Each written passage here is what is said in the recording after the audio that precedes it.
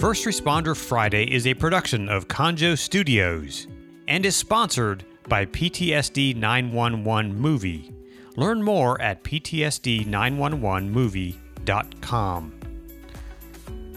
Welcome to First Responder Friday. My name is Conrad Weaver. I am so glad you have joined us on this Friday. Whether you are watching live, if you're watching live, obviously you're on Facebook or Twitter or on YouTube. And if you could just let us know in the comments where you're from, maybe if you're a part of a first responder agency, let us know what type of agency you work for. That'd be awesome to let us kind of give us a little insight as to who's watching. And if you're listening to this on the podcast, you obviously can't see us, but I'd encourage you to also join us on the live shows every Friday right here on Facebook and YouTube and Twitter. And so I'm so glad that you have decided to stop by and check out what we're doing. If you want more information about our movie that we're producing, go to ptsd911movie.com. You can learn everything you need to know about our film and learn about what we are doing. Well, first of all, I am not a first responder, but I'm a friend of first responders, and I bring first responder leaders from around the country here to this show each week to talk about the issues that are facing our first responder community. And today, we have a very special guest. Patrick Welsh is an author, a speaker, a trainer, and an expert witness. He has a distinguished career, a 26-year career with the Dayton, Ohio Police Department, and he rose through the ranks from a patrol officer to sergeant to lieutenant, through the narcotics and central investigations as a commander, and finished his career as a major of the West Patrol operations. And today he lives in Colorado, and I'm so jealous that Pat lives in Colorado because I love it out there. Patrick, welcome to the show. Hey, thank you, Conrad. Glad to be here. So what made you decide to move to Colorado from Ohio? No, well, for starters, there's no humidity out here to speak of. And blue skies 300 days a year instead of gray skies like in the Midwest. And as always, family. We have a daughter and son-in-law and a granddaughter that live up in the mountains who came out here before we did. And then another daughter and son-in-law, they followed us here. So we're not native Coloradans, but we're very well entrenched. Been here 8 years now. I lived out there for a couple of years and just really fell in love with it and would love to go back at some point. But right now I'm in Maryland, so we'll deal with that at a later time. So tell me, what got you involved in law enforcement? You have kind of a different path into law enforcement. Yeah, very different path. For people watching and listening, I was actually an assistant district attorney who became a cop. And so I had prosecuted everything from jaywalking to murder and did that for 4 years. And one day my wife's like, "You really don't seem to be very happy. What's going on?" And I said, "I don't like practicing law, and I don't like," and she goes, "What do you want to do?" I said, "What I've wanted to do since I was 10 years old is I want to be a police officer." So we'd been married 6 years, had 2 children by that point, or no, 3. And she said, "Well, then go do it." So I took the test and worked my way up through the ranks and had a 26-year career. That was a big change from a legal office on the prosecuting side or on the that side to being on the streets. What was the biggest surprise for you? The biggest surprise would probably first of all, I ended up on midnights. I spent half my career as a patrolman, as a sergeant, and even as a watch commander, 13 years on midnights. So that was probably the biggest surprise, was seeing life after midnight in a major urban environment. And it is a completely different world than the 9-to-5 life. So that was an eye opener. It's kind of like, my wife's been in education for, almost 25, 30 years. And during the COVID time, sometimes we'd be out, in town, and she's like, people are actually like out doing stuff during the day, you know, because she's always in the classroom or in the school, and doesn't realize that life goes on outside of this. So I'm sure it's the same way with, in law enforcement, stuff happens at night, right? Yeah. Well, when I had enough seniority at one point, I was working 8 at night to 6 in the morning as a sergeant, and I had enough seniority to go to days and work 6 a.m. to 4 p.m. I lasted 3 weeks of doing that, and I asked the sergeant on midnights who had no seniority. I said, "Will you trade with me so I can go back to nights, because I just could not take the daytime, the traffic, and just." It was terrible. 3 weeks into it, I told my wife, I said, "I'm going back to midnights." So your time, your 26 years in law enforcement, what did you learn about leadership? Well, I learned what bad leadership was rather quickly. Over 26 years, and this isn't terribly unique, the life expectancy of a police chief in law enforcement with an agency is about 3 to 5 years. So we had chiefs that only were there 18 months to 2 years. And is that because they're oftentimes in cities, they're being put in by new mayors or new administrations in the city? Is that why there's a turnover there? There's so many different reasons. And altogether, between chiefs and acting chiefs, I went through eight chiefs or acting chiefs in 26 years. So one of the things I learned about leadership, a big thing, is succession planning and continuity. Because every time a new chief came in, then they would bring people in from the outside. They didn't know anybody from the within the ranks, and trying to develop the connectivity and relationship building, because we were a collective bargaining state.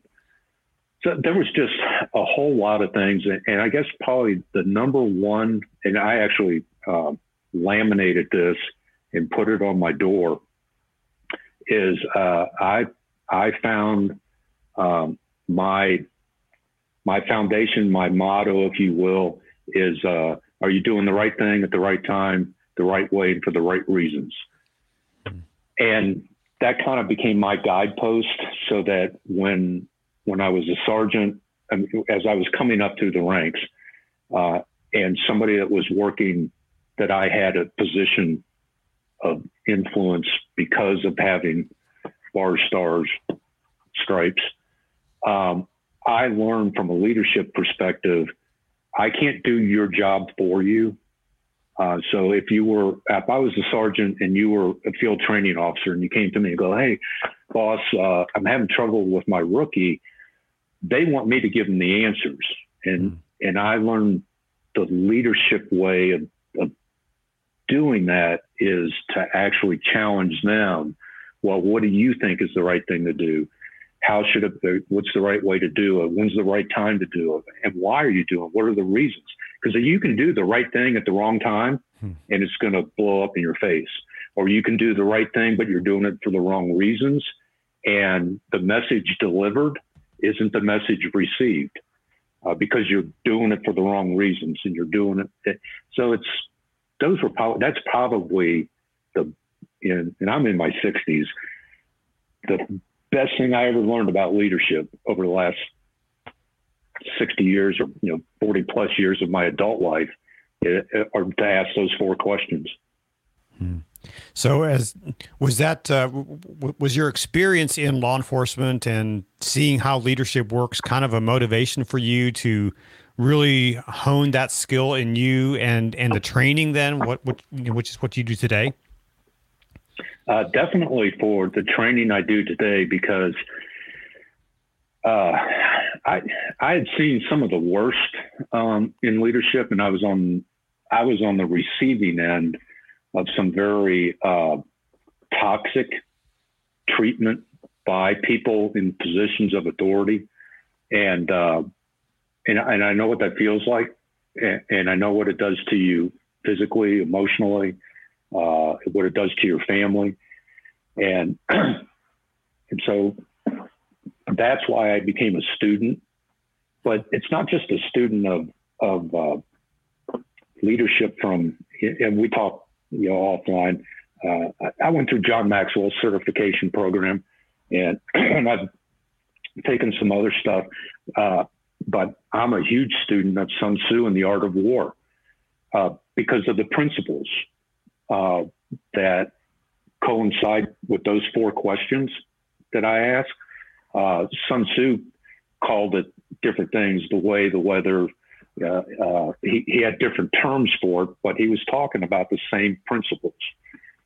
And I have found, like, when I taught a bunch of security forces personnel at Whiteman Air Force Base in Missouri, and I was there for a week, and I think it was somewhere in the vicinity of 400 cops over a period of those 5 days. So a whole flight, 80 people at a time, 5 days. And the best evaluation I got, and I was there to teach them about leadership. The best evaluation I got said this: "You've given me the tools to help save my marriage." So the principles of leadership are applicable not just in the police department or not in your Fortune 500 company, but in your family. Those same principles are what creates success in your family. That's really important, because I think, all of us have leadership responsibilities in one way or another, whether it's in our family, whether it's on our job, whether it's in our church or our local community. We all have those opportunities. And if we screw up on any of those, it's going to mess up the relationships that we have. And I think if we learn those leadership principles, like you said, I think it applies to everything, right?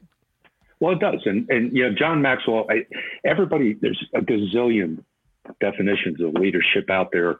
Or if you ask people, how do you define leadership? They will start giving you, lead from the front, and they give you examples of a style of leadership, but they don't know what is leadership. And I think Maxwell said it most succinctly. Leadership is influence, nothing more, nothing less. So if you are a person of influence in somebody else's life, in their eyes, you're a leader. And so you have to build on that. And then there's other aspects to leadership. And you and I were talking about it, before we started the show, but my tagline, if you want to call it that, is you have to have a warrior, servant, leader mindset. It's 3 parts of one person. And you have to have those mindsets at home, in your neighborhood, at work, in your faith life, all that. You can't separate it. They're intertwined like this. And it's not just about leadership. That's one part. And probably not a first responder, but in my lifetime, the person that I would say defined the best the warrior, servant, leader mindset is now St. Teresa of Calcutta, Mother Teresa. If you read and study her, you can see the different applications of that mindset, and was the most humble person in the world, right. I think. Right. So in some of your documentation, I found that you say you help law enforcement professionals protect with courage, serve with humility, and lead with compassion. So why is that important in law enforcement? Well, cops are really, really good about protect and serve. That kind of at least the jargon, and they put it on their cruisers and all that kind of stuff. And when I say you have to have a warrior mindset, a lot of people don't understand. They think that that's in fact, a lot of places are politicians and whatnot are saying, you need to lose the warrior mindset. No, you don't, if you understand what it means to be a warrior. And when I say, the protect part is, here's what a warrior is. It's this simple. You stand up, show up, and defend what you believe. That's what a warrior does.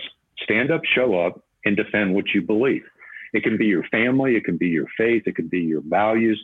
It can be your community. So when you're putting on the uniform, you are standing up, showing up, and defending the least, the last, the lost, the victims that you come across, and you're defending the rule of law, all of those things. But you have to do it in a way is you're not punching people in the mouth, kind of. You can't be arrogant.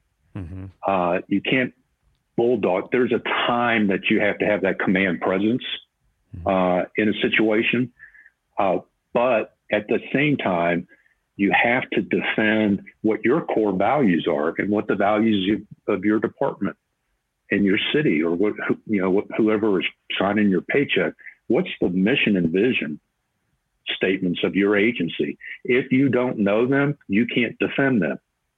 And so that's part of having that protect mindset, that warrior mindset, is you have to know what you're defending and what you're protecting. And then you have to, a servant is putting the wants and needs of others before yourself. Just ask any parent. You get that one down pretty quick when the baby's crying. But and we do it with our kids, as we raise them. We put their wants and needs ahead of our own. And for police officers, that serve part of protect and serve is they have to have that humility that, and I would tell this to officers that work for me, that when I was a downtown commander, you see somebody drinking out of a paper bag, that's no big deal to you. But it is a big deal to my mom when she's downtown shopping. And so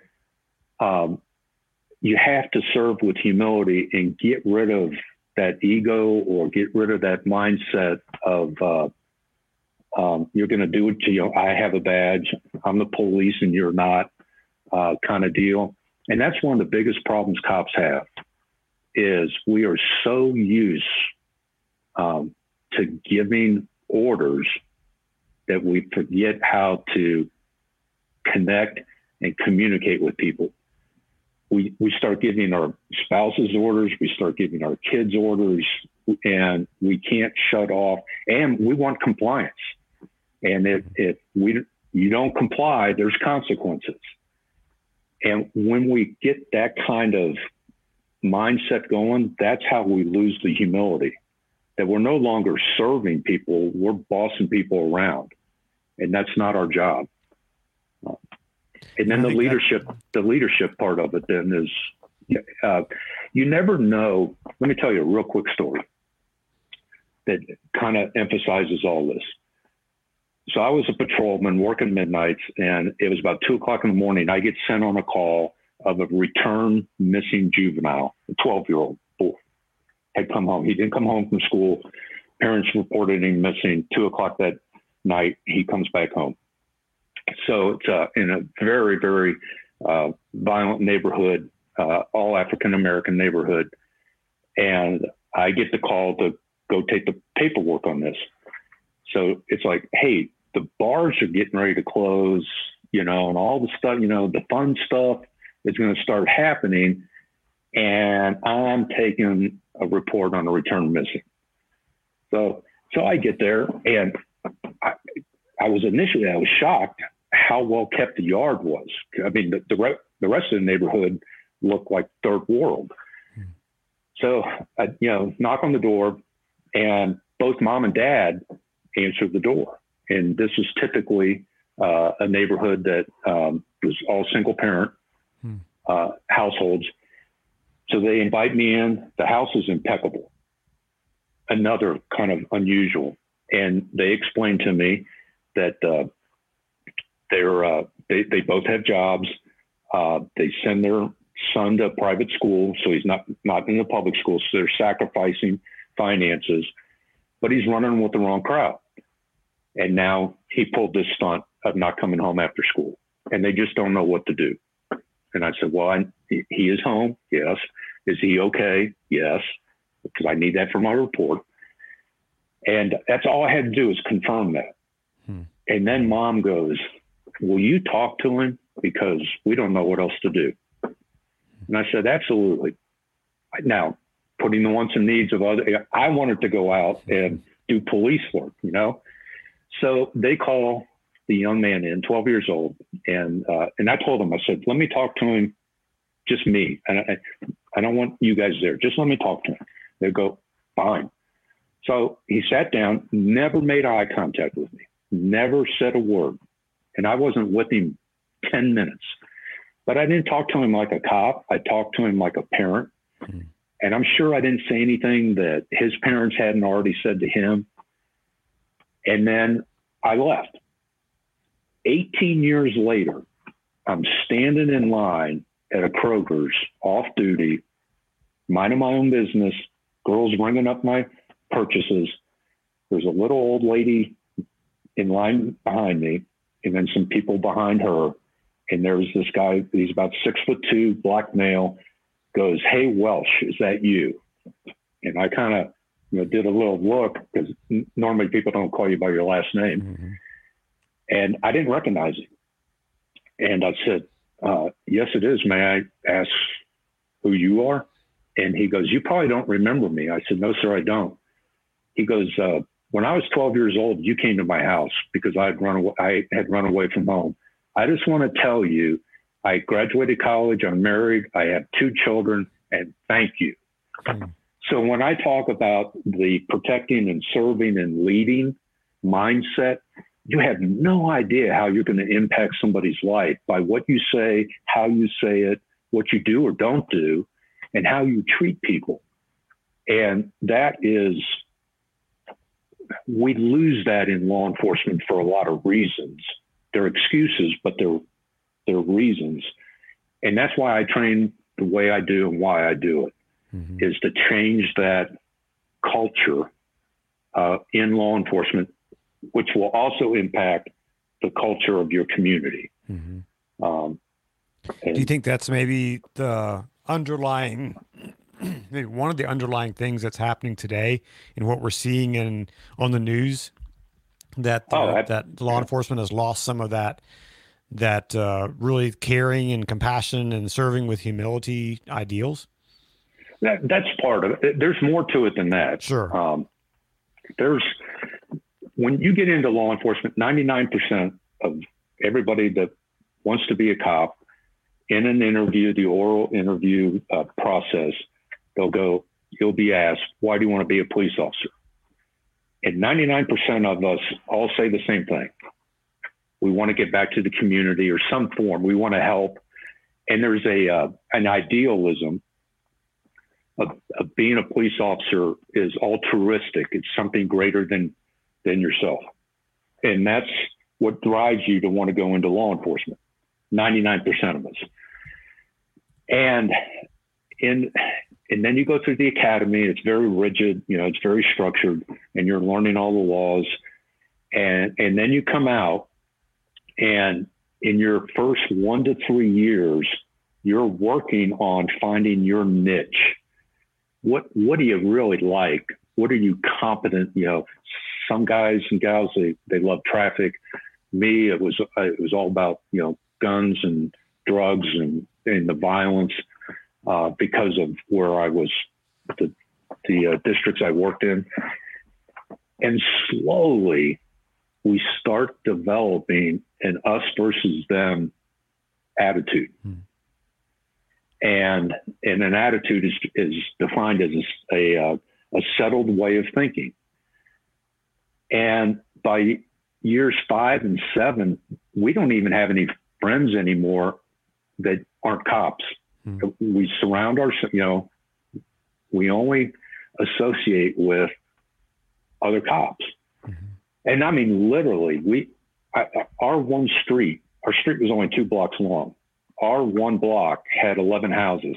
7 of us were cops. And so we start circling the wagons, and then there's all these influences, you know, be it the media, be it civic leaders, whatever, is suddenly we're no longer the good guys. We're always being talked about or treated as the bad guys.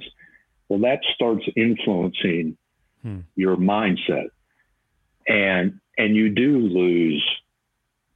I don't want to say you lose touch with the humanity of policing, and that you're no longer touched by. I mean, most cops.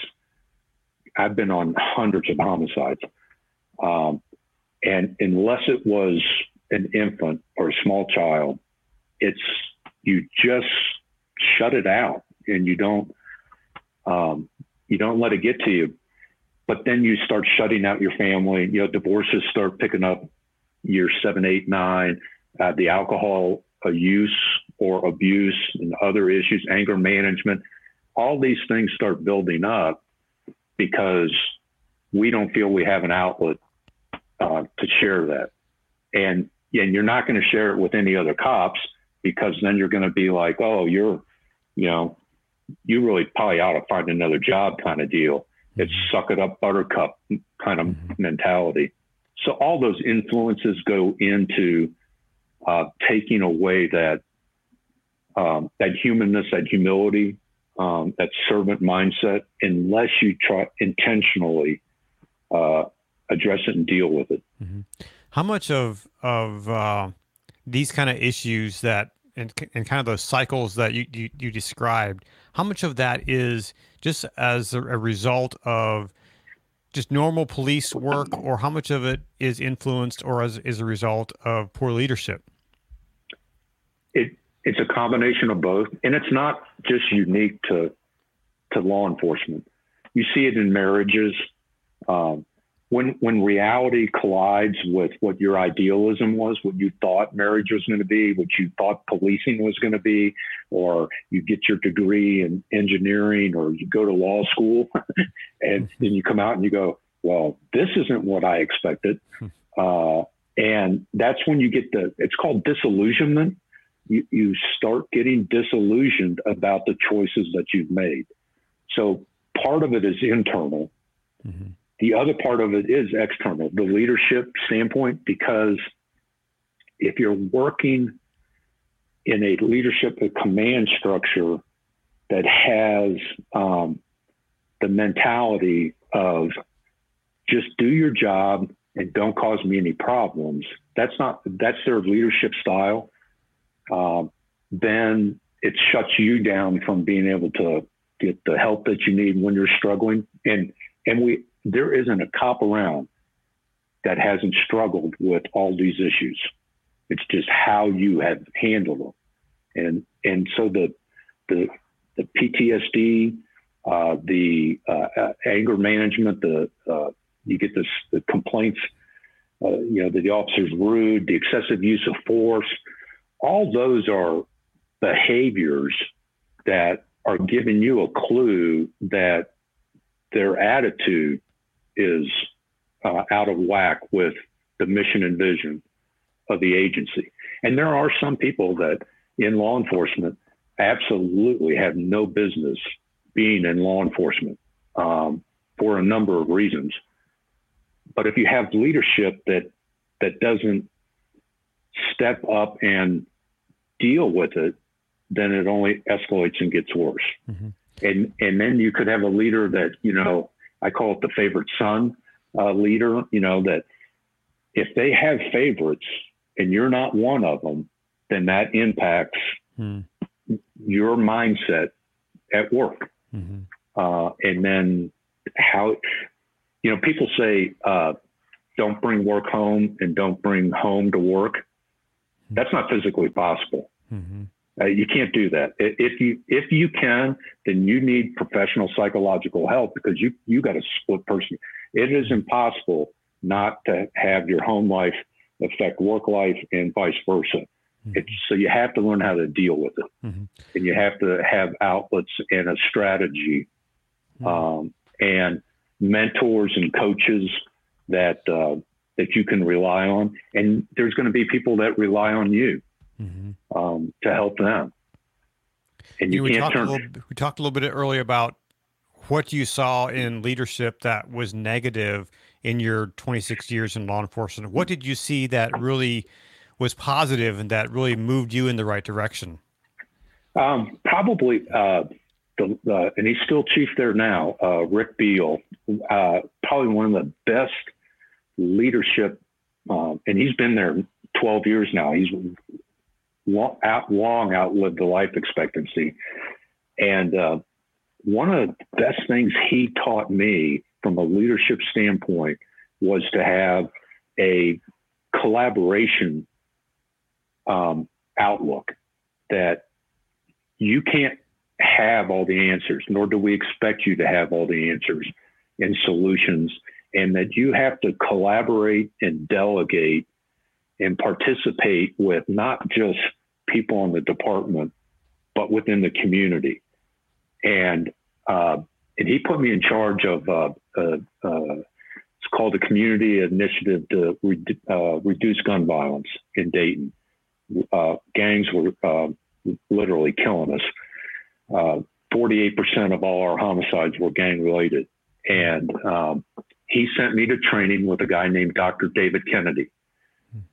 And that's where I learned this whole collaboration, and some people call it thinking outside the box. I hate that saying. But the truth was, the police department was about that much responsible for impacting the violent crime in Dayton, that it wasn't a police problem. We were responding to a community problem, but we were not involving the community in the solutions. We were not involving the court system. We were not involving social services. And once we put that all together, we ended up in 2 years, we reduced gang-related murders by 64%. Wow. And we kept it down. And then I retired a couple of years later, but that was the best leadership tool that I ever learned from somebody, firsthand, was have that collaboration mindset, because everybody has to be on the same message. And it was incredible. I mean, 64% we reduced. That's huge. And it was incredible. And then the juvenile court judges said, hey, we want to bring this into the juvenile court system. So I called Dr. Kennedy, and he goes, you can't do it. I said, well, why not? He goes, because you don't have the same stick, if you will, the carrot and the stick kind of philosophy with juveniles. I said, okay, thanks. So I went back to the chief. I said, Chief, Dr. Kennedy says it won't work. And he goes, you don't work for Dr. Kennedy. You work for me. He goes, make it work. So we sat down and we retooled what we were doing in the adult gang environment, retooled it with the message and with the judges and with the community support and social services, all that. And in a period of 2 years, 120 juveniles had to go through this process. 80% of them had no recidivism. They didn't even skip school. And so that's where I learned that all these things that are going on now, the defunding the police mantra, and all this reaction to perceptions, is none of the solutions are going to work if you don't have everybody at the table together and participating in the solution. And that's the only way it's going to work. Otherwise, these places that they're defunding, they're taking away qualified immunity, all these punitive measures are only going to make the situation worse. I told you Sun Tzu. You know what Sun Tzu says about this very issue? Just hundreds of years ago, Sun Tzu said this: your chances of success at bringing about change are greater if it's internalized, not enforced by outside imposition of rules and regulations. And so what we're facing right now is this outside imposition of rules and regulations to change perceived behavior by law enforcement. It's not going to work because it's not being internalized. If you internalize that you're being punished, here's what you're going to do. And not just in law enforcement, in any career path. If you feel you're being unjustly, punitively treated because of somebody else's misconduct, here's what you do. You retire on duty. You will now do the least amount of work to stay out of trouble, so the boss will leave me alone. And you will, every cop can tell you the exact day and time they can retire. They know exactly the day and time that they can retire. And so however much time they have left with these punitive approaches, not collaboration, not involving, not having police officers of all ranks get to participate in the strategy and the planning and the management of change, they're going to retire on duty. And on that day, at that time, they're going to walk in and they're going to, we called it the KMA letter, kiss my, you know what, I'm out of here. And that is no way to spend the rest of your career working. And it's also no way to provide the best protection and service and leadership that the community so desperately needs. To looking at all these things, what is really, in your opinion, missing in law enforcement leadership today?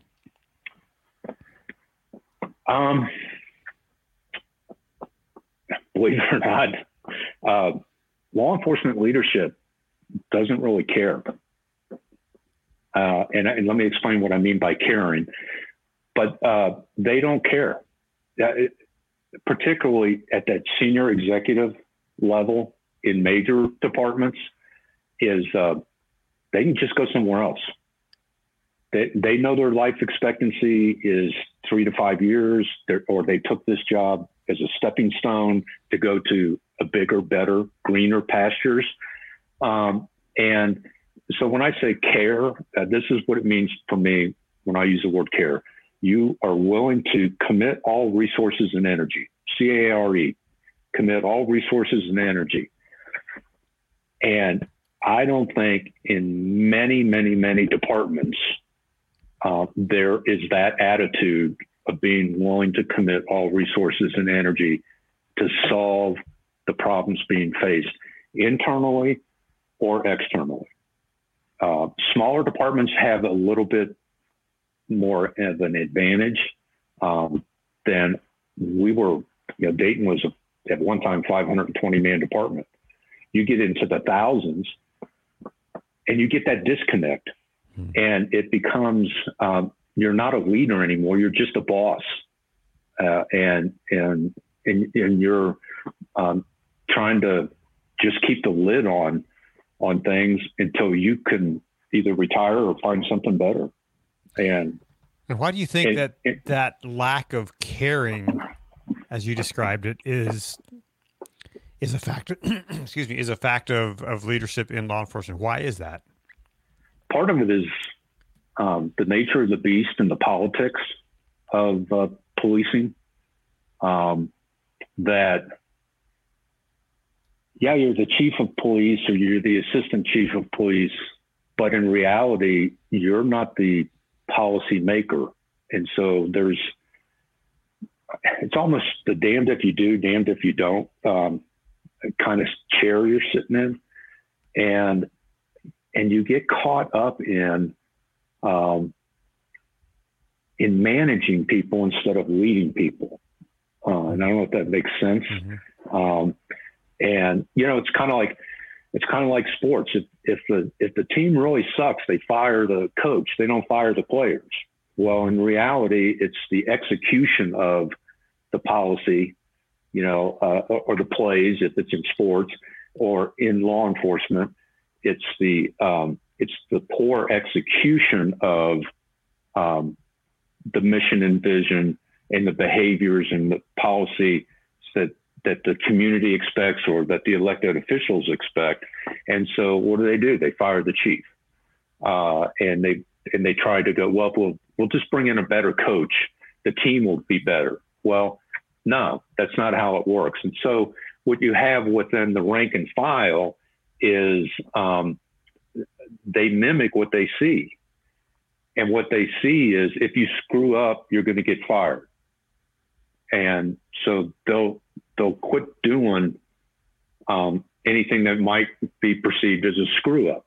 Mm-hmm. And you're seeing that now, on the use of force a lot, we got to take away tasers. We have all these things. We're going, well, why? Because now you're just going to force that officer to either go hands on and get hurt or turn a blind eye.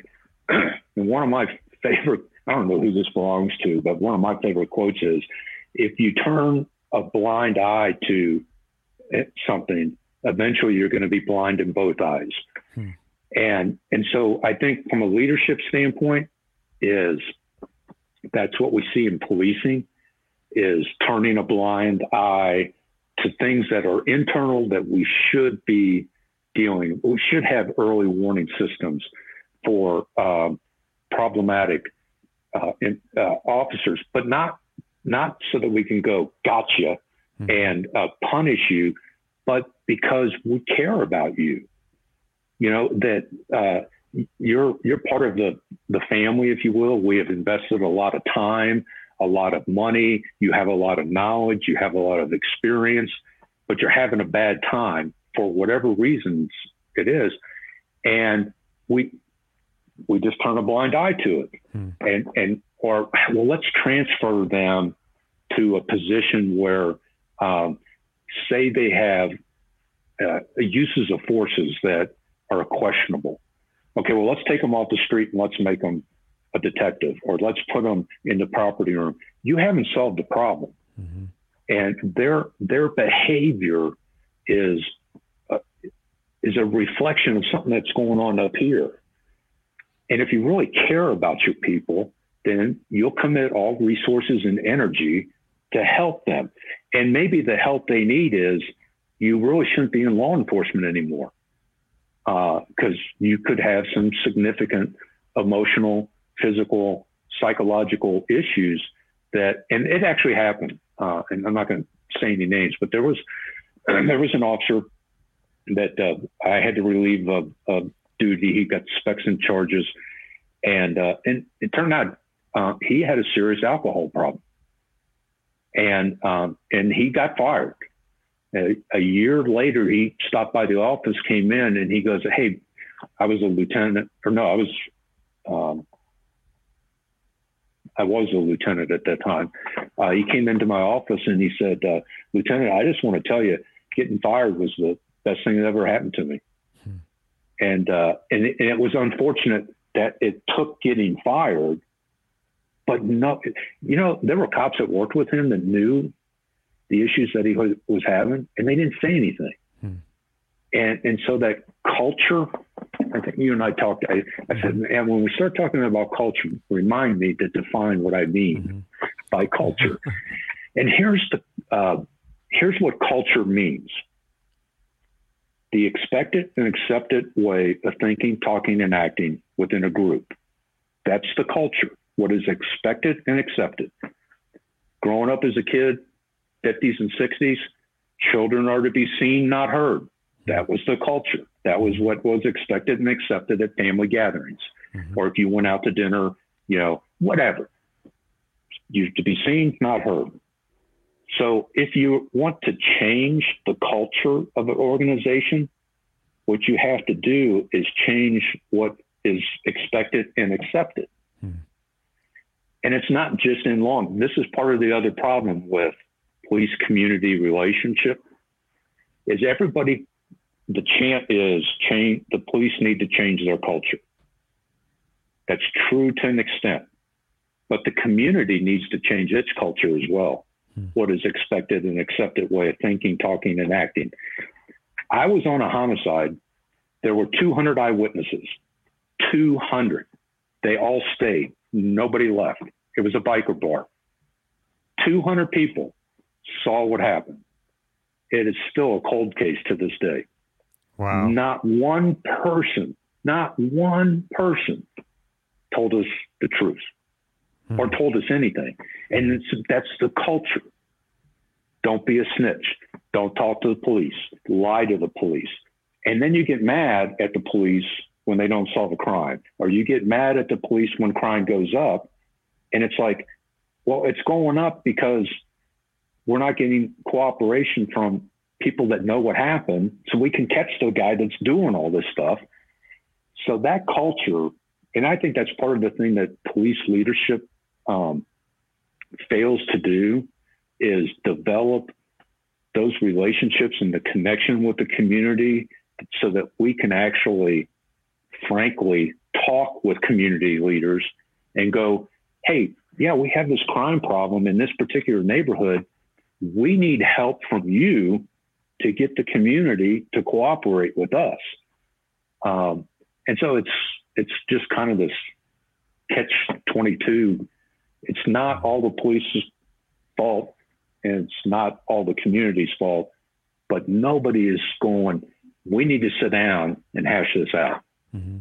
How can someone who's a rank and file, patrol officer, they're low on the totem pole, how can they lead up? If they see where leadership needs to get to the place where they care, that care as you describe it, what can they do to kind of raise the bar to help their leaders get to where they need to be? Have the guts to talk to the chief secretary and go, can I get on his calendar and have lunch with him, or just come into the office and share that mindset that you have of leading from the bottom up, leading by example, and tell your chief what your mission and vision is for your career. I said earlier, one of the things that we lack in law enforcement is succession planning, and raising up future positional leaders. In the NFL at one time, there were of all the head coaches in the NFL, all of them came up under the leadership of one of three other head coaches. There was 39 head coaches that came up under one of three guys.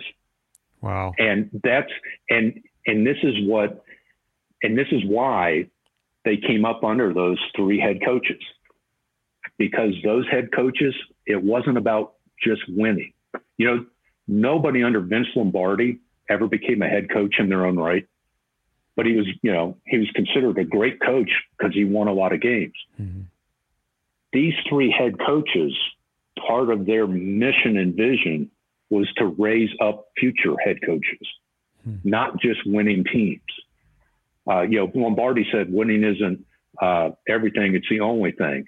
These three coaches, it wasn't the only thing. And I think in law enforcement, chiefs and deputy chiefs and senior ranking folks don't know what the vision is in their own ranks. So they're not mentoring and coaching up people. It's like you take a test and you score number one, or however they select. It's all about performance, written tests and interviews, and that's who gets picked. And they may be great at taking tests and really suck at leading people. So you need to be developing the skills of the people you have so they can promote up or be that informal leader on their squad or in their unit. Mm-hmm. And we don't have those discussions. What should we as citizens do instead of, chanting defund the police and all the crazy stuff that's going on? What can we do? What should we be doing to help our law enforcement get to the right spot? And you're asking the wrong guy, because it's the right question. you have to ask it of the right person. Mm-hmm. And so citizens, and you don't have to be the CEO of some company. You can be mom and pop. Ask that question of your police chief. Ask that question of your mayor or your city manager. What can we do to help the police department be more successful at doing their mission and vision? And don't say at doing their job. Because to cops, if you give an attaboy to a police officer, give him the Medal of Valor, or just a compliment, call him a hero, the officer so-and-so rushed into a burning house and did X, Y, or Z. And then they go to interview the officer. He will tell you, I was just doing my job. No, you weren't. This isn't your job. A job is just where you get a paycheck. This is your passion. You came into this career path and profession for very, very altruistic reasons. It's not a job to you. And I can prove it to you, and I do it with cops. When you ask a cop, if you could no longer be a police officer, what would you do? And if their response is, I don't know, you have a problem. You have an officer who defines himself by what he's doing.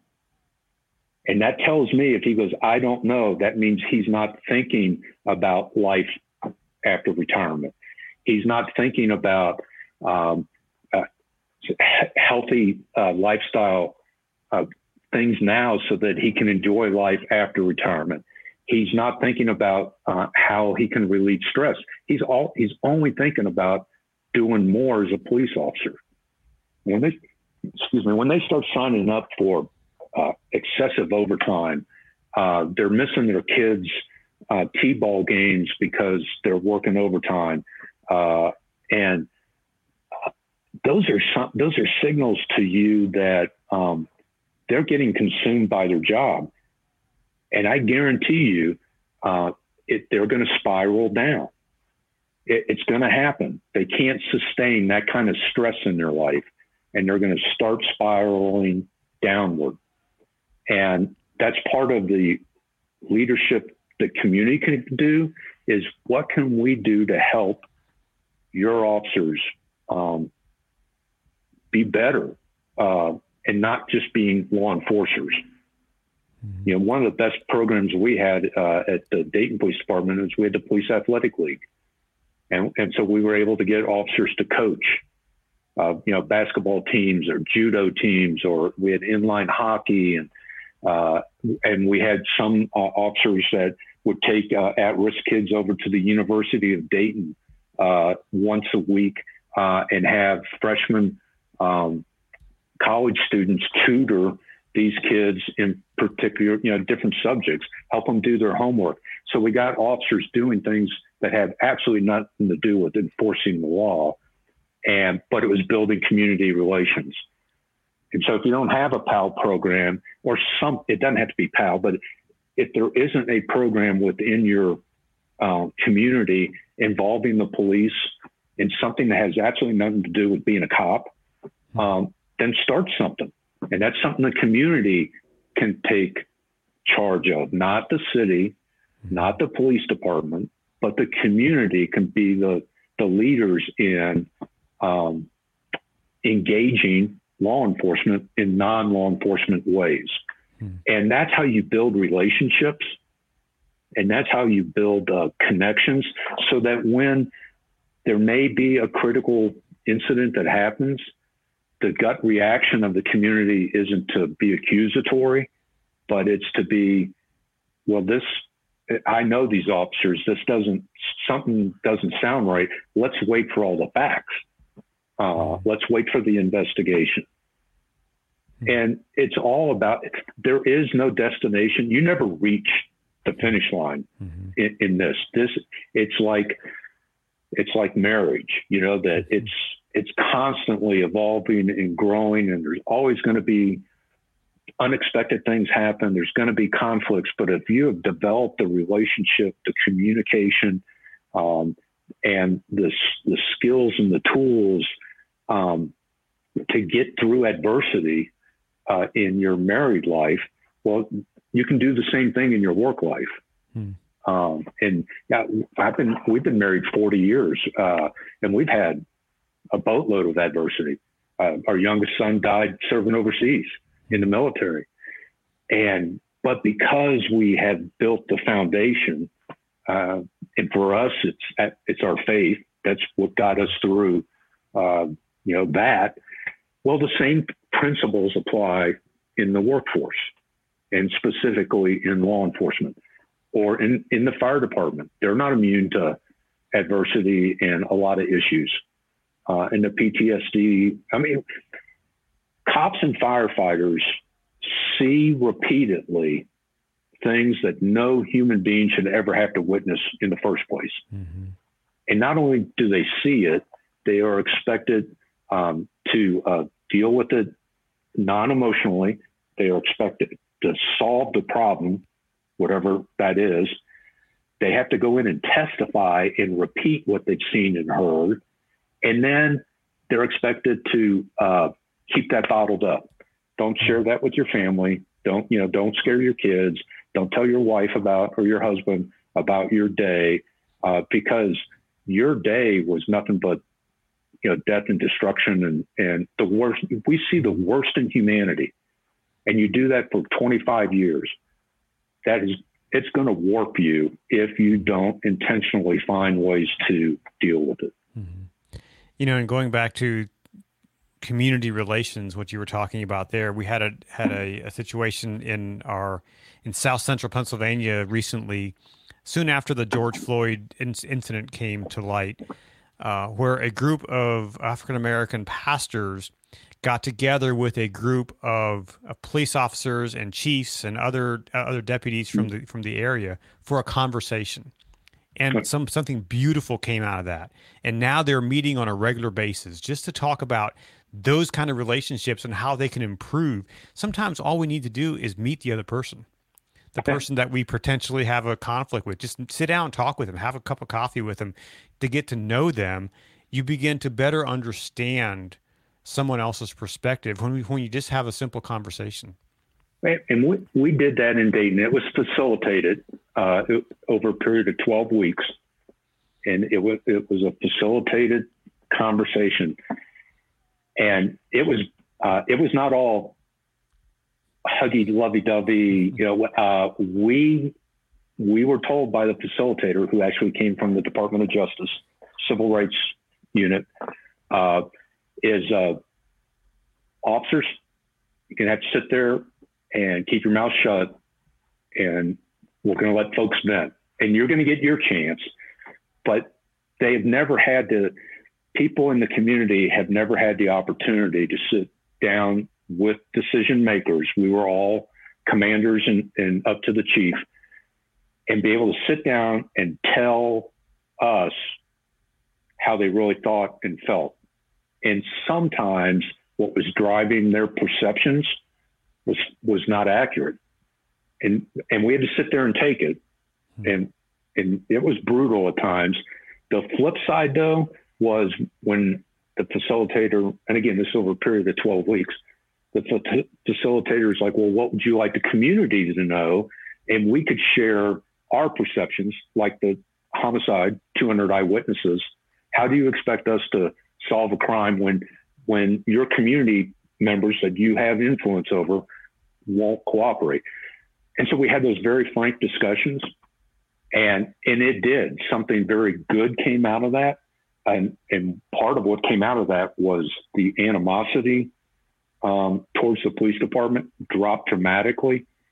And then the first critical incident that we had after that process, then those folks that were engaged with us in that 12-week came forward and defended the police department to the community. Wait until everything is done, and we can find out exactly what happened. And we didn't have any riots. We didn't have any bad press. And we went through the process. the way it should be done.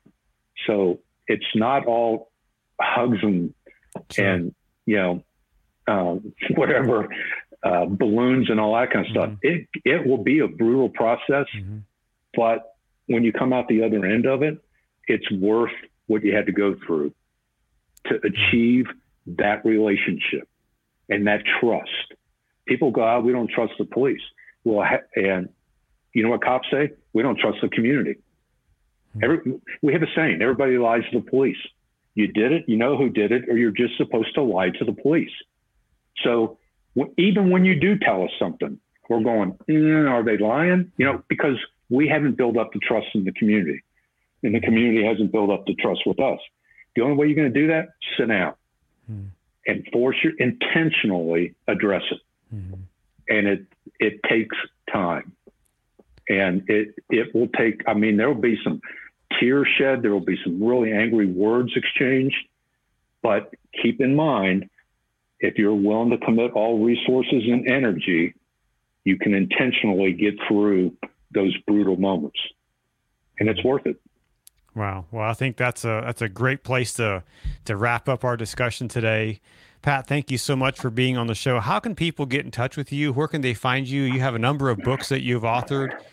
What's the best way for people to reach out to you?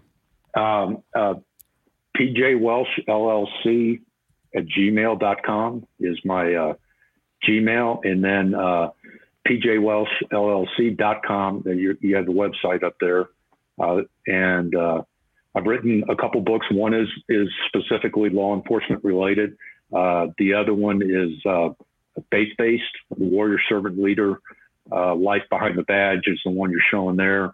And the other one, Warrior Servant Leader, Life Behind the Cross, is kind of my faith journey. And it's kind of interesting. It wasn't all lovey-dovey. I was abandoned in an orphanage when I was 3 days old in another country. And so I tell my journey started kind of rough and rocky. I'm on LinkedIn, Pat Welsh, JD, the initials JD. And then Facebook, I'm also PatWelsh.5. So I'll be sure to link all that in the comments and in the show notes for the podcast. We'll put those links on there so people can link right to you. Next week, I have a very interesting conversation with a active duty police officer. He's from New Jersey, Brad Woodby. He's a SWAT officer. He has an amazing story of resilience, of coming from the depths of despair to now leading or teaching. He's a New Jersey State Master Resiliency Trainer, and helping other officers deal with the stress of the job and learning how to grow and to become a better police officer. Next Friday, November 13th, Brad will be with us. Be sure to tune in for that. You have been watching First Responder Friday. Thank you for joining us. Thank you to our guests for being here, and we will see you again next week on First Responder Friday. For more information about PTSD 911 Movie, visit ptsd911movie.com. Please follow us on Facebook, Instagram, and Twitter at PTSD 911 Movie.